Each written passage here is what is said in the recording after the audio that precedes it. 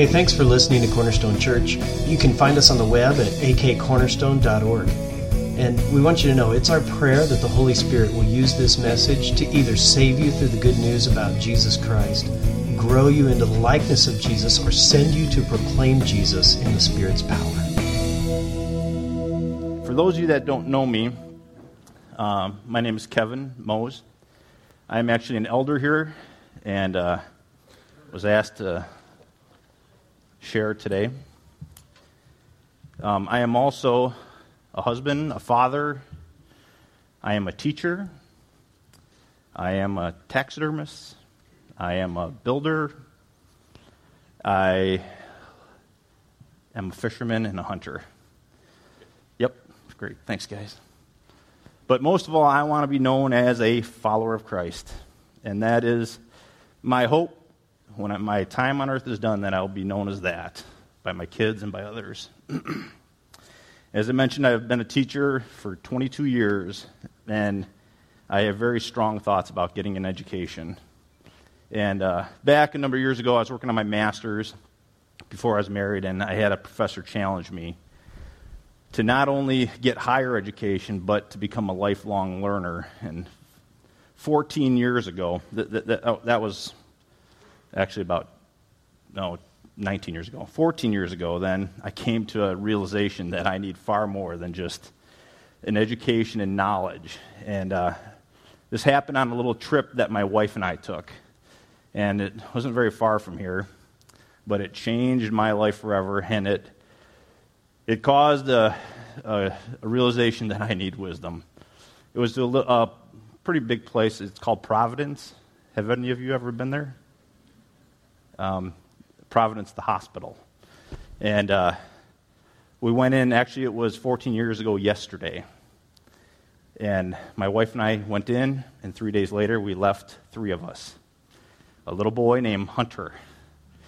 And that was a moment in my life where I said, Lord, I need wisdom beyond what I can imagine. This education I have is great, but this is something new, and this is something I need help with.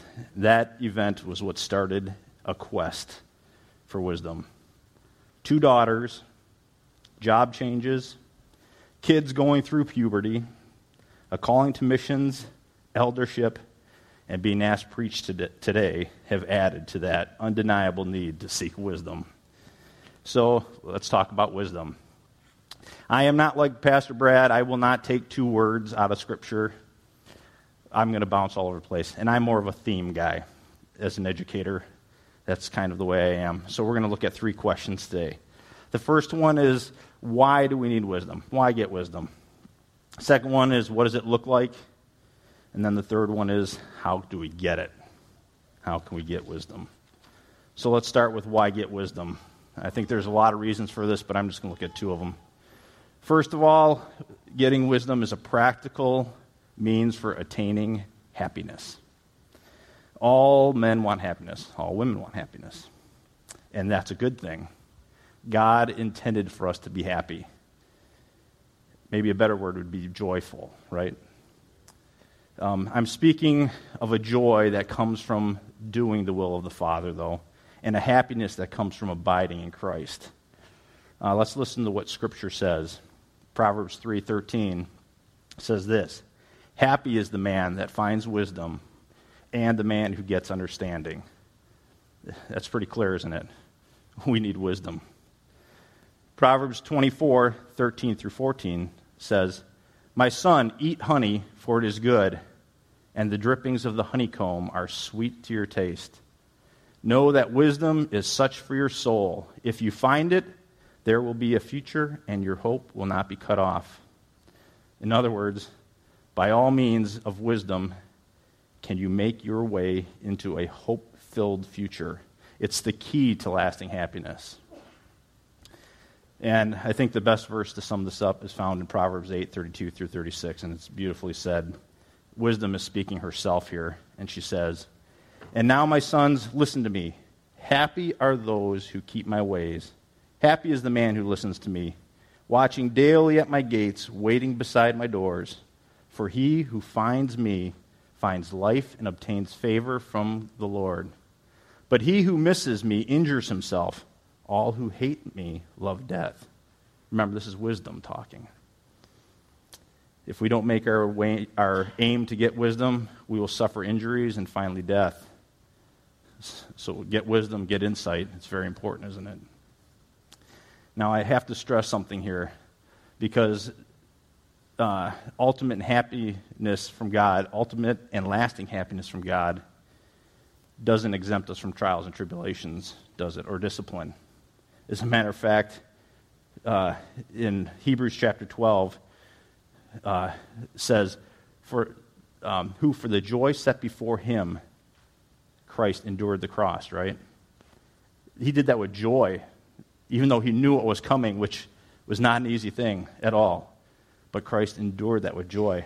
So, as in James 1 and 2, we are to count it all joy when we fall into trials and various kinds of tribulations too. So, just want to make sure we know that we're not exempt from those things, but we can still have joy. I also want to make you aware that there's another kind of happiness, isn't there? Proverbs 15:21 says, "Folly is the joy to him who has no sense."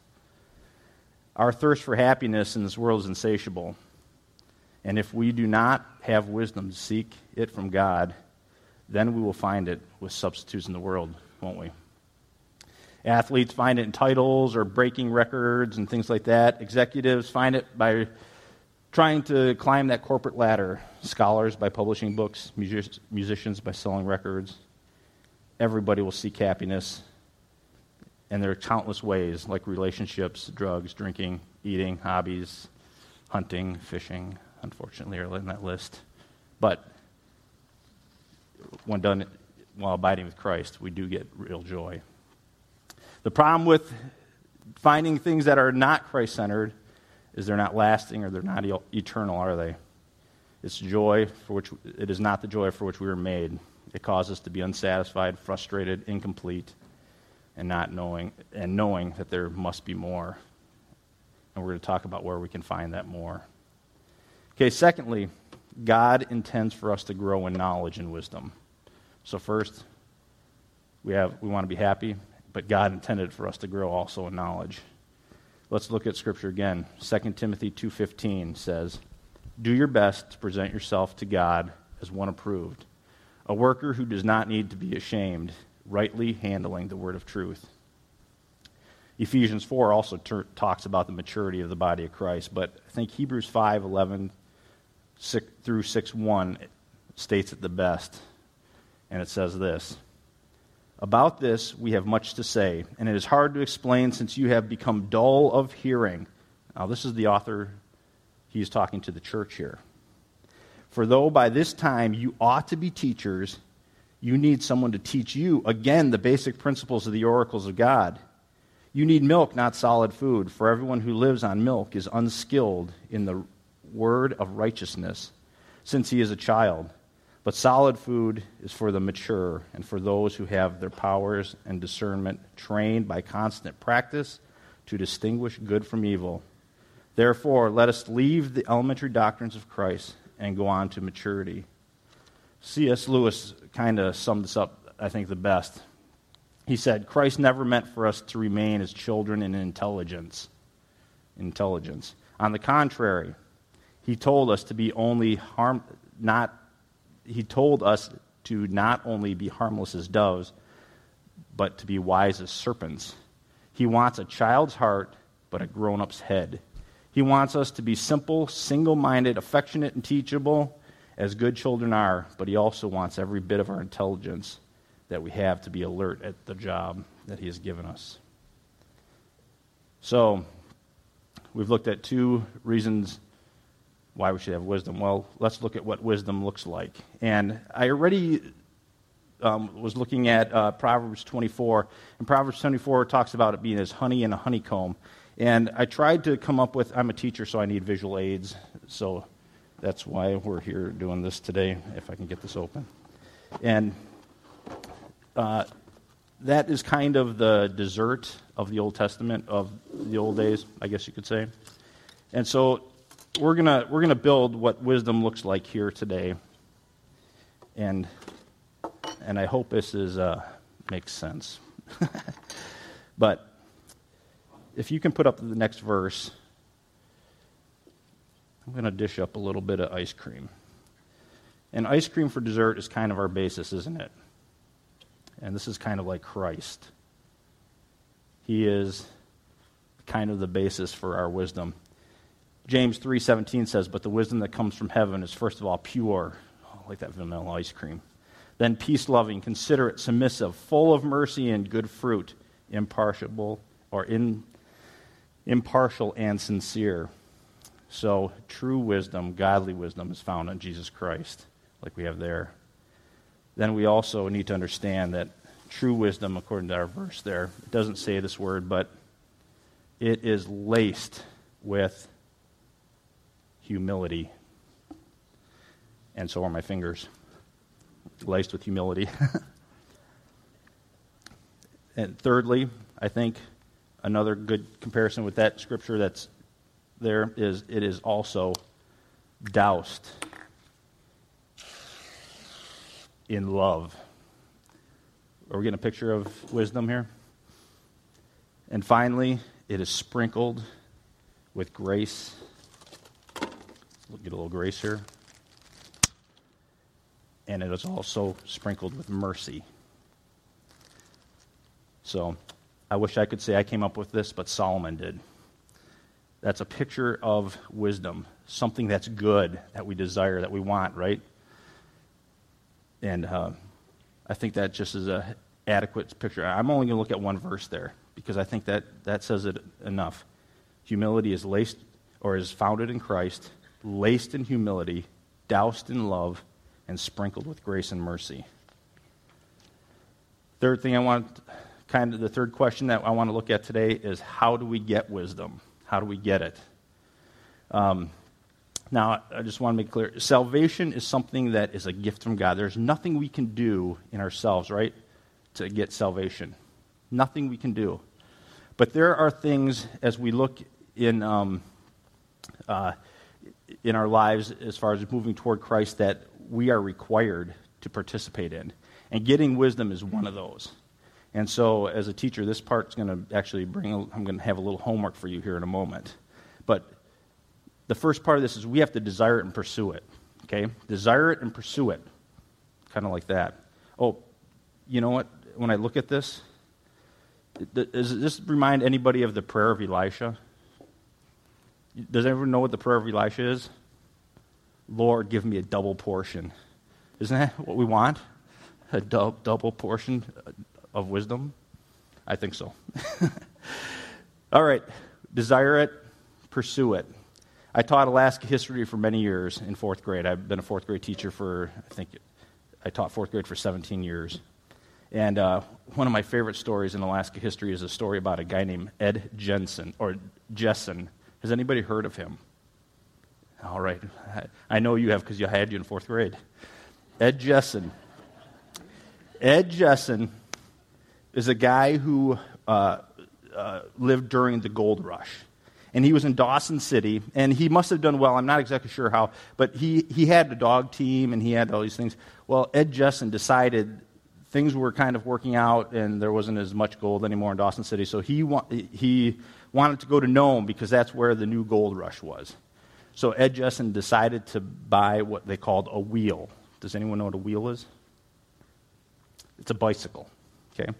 He bought a bicycle from a man, and he decided that he was going to go to Nome. Do any of you know the little, I better do it this way. This is Alaska. Have any of you guys seen this before? You should have if you're in fourth grade. Dawson would be over here, Nome's over here, okay? Across Alaska, okay? So he bought a bicycle, and he's going to go to, this is back in 1900, by the way. So I'm going to read a little bit about this story. It says, after practicing for a few days in Dawson and learning how to keep his front wheel in a sled track, that means a little ski, he set his front wheel in that, Ed took off downriver. One day the temperature was down at 48 below. His rubber tires were frozen hard and stiff. He wrote in his diary, "The oil in the bearings was frozen. I could scarcely ride it, and my nose was freezing, and I had to hold the handlebars with both hands, not being able to ride yet with one hand and rub my nose with the other." All the way down the Yukon, people thought Ed was crazy for riding a wheel, especially since he owned a good dog team. But he said he didn't have to cook dog food for a bicycle at night, and on good days, he could cover 100 miles. Many of the old-timers and miners and Indians on the Yukon had never seen a bicycle before, and Ed was always happy to share it with them. After more than a month on the trail, Ed pulled into Nome, and except for the bruises he had from constantly falling down, he and his bike were in good shape. Isn't that a great story? I love that story. Talk about desire and pursuit, right? And what was he pursuing? Gold. Well, let's look at Proverbs 16:16. It says, "How much better to get wisdom than gold, to get understanding, is to be chosen rather than silver." So the question is, what are we pursuing? Obviously, we should be pursuing wisdom. The second thing we can do to get wisdom is look at God's word and seek to understand it. 2 Timothy 3:16 and 17 says, "All Scripture is breathed out by God and profitable for teaching, for reproof, for correction, and for training in righteousness, that the man of God may be competent, equipped for every good work." Let me give a practical example of this. As I mentioned, I'm a teacher.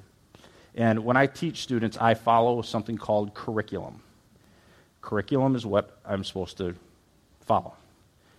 Curriculum is derived or made by standards that are set by the state or the federal government many times now. And what it does is it tells me exactly what's supposed to be done. And this is important for me to follow. And I am not a writer of curriculum. I'm not very good at it. But I can follow it. And it gives me a guideline, okay? Well, obviously, reading God's Word is like the major curriculum, right, that we're supposed to follow. But sometimes there are other things in life that come up. Solomon, the story of Solomon is a great one here because not every life situation is covered in Scripture, okay? Your middle schooler who is having problems with dating is not covered in Scripture, I'm pretty certain, anyway. And Solomon had a problem come up like that with two women who had two babies, and one of them at night rolled over and killed the other one. I'm sure you have all heard the story. And then switched her baby with her friend's living baby. And, of course, the other lady wakes up and notices that it's not her child, but it's dead, and she sees her child over there. So they bring it to Solomon. Well, Solomon, in wisdom that God had given him, has to make a decision here, right? And his decision is, bring me a sword. I'm going to cut them both in half so you each can have half. Well, of course, the real mom begs for mercy. Let her have the baby. Or the other mother says, fine. If we both can't have it, well, that's fine. Just cut it in half. And so Solomon, in his great wisdom, gives the real mom the baby. So this is an example from Scripture of situations that are going to come up in life that aren't covered exactly in Scripture, right? But the cool thing is, like my curriculum that I follow and that somebody else has written for me, God has given us brilliant men and women who have written and have the gift of writing and the gift of discerning and the gift of going through Scripture and helping us, right? And these authors, I've actually asked several pastors, including ours, who has yet to get me his list, but that's okay, to give me lists of what they consider their top 10 books that have to do with Christian living other than the Bible. And like I said, there's going to be a little bit of a homework assignment. And if you would like me to, I'm accumulating, I think I have 7 pastors, a couple missionaries, and then some other friends of mine that I consider well-read individuals who are giving me their lists, and I'm going to have that available. I think, are our email addresses in the, yeah, okay, so my email address, Kevin Mose, it's on your bulletin. And if you would like that list, I should have it ready in about a week. I will be happy to email you. And these are men that I really look up to, or mentors of mine that I'm getting these lists from, and I'll be happy to send that to you, because this is an area that I need to work in too. So God gives these people great abilities, and so what we do need to do is read. Now, how many of you are readers in here? Okay, and I see about a third of the hands, and that's typical. I'm going to encourage you also to read. Let's do a little math.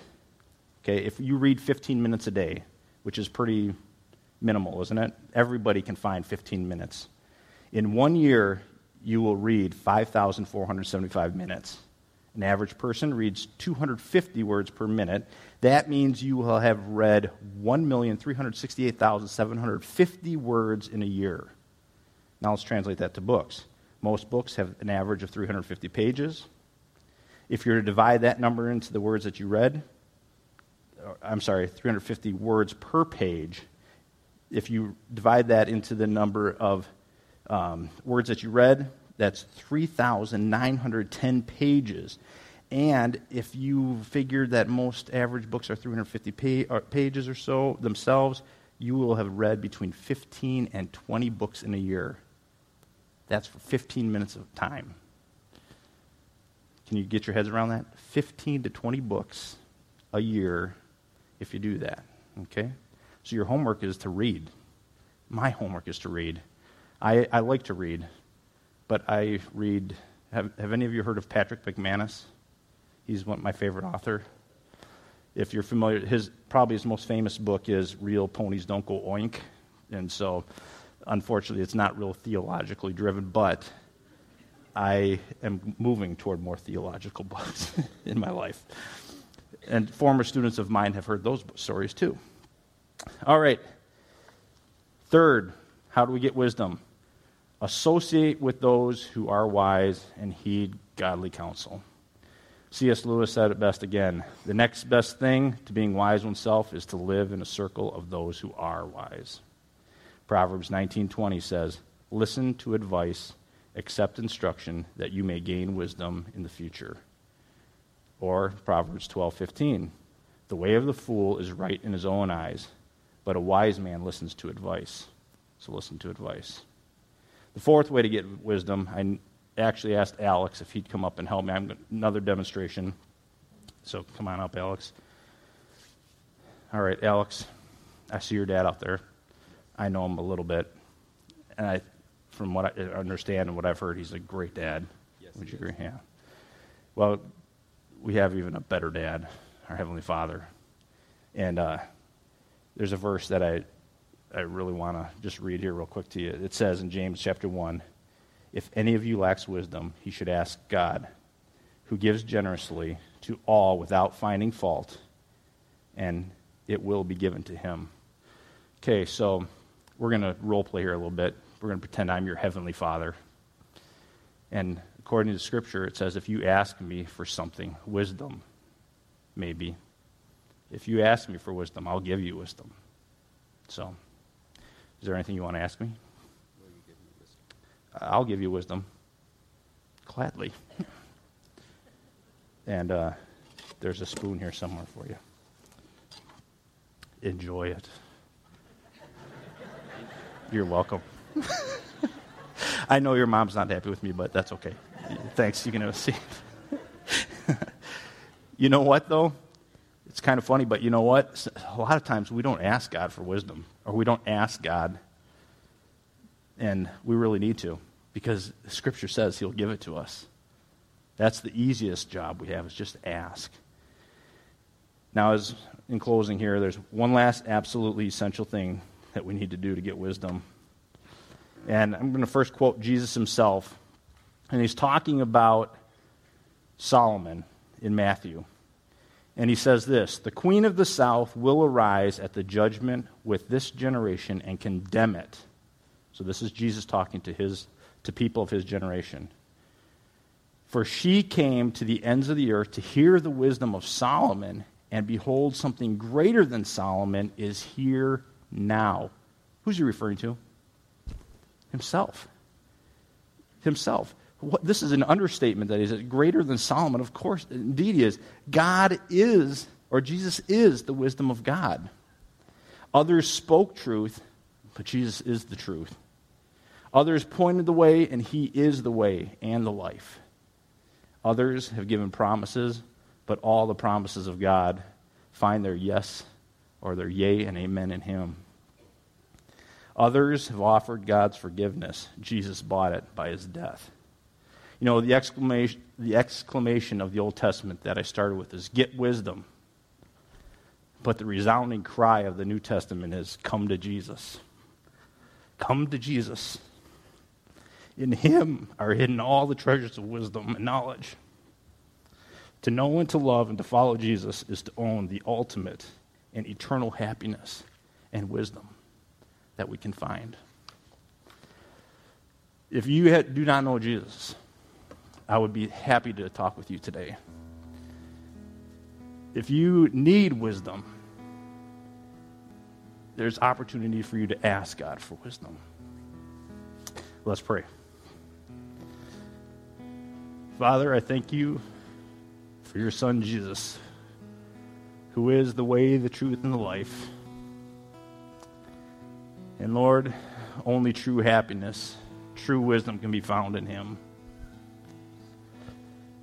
Thank you for that, Lord. I pray that you would encourage us to seek wisdom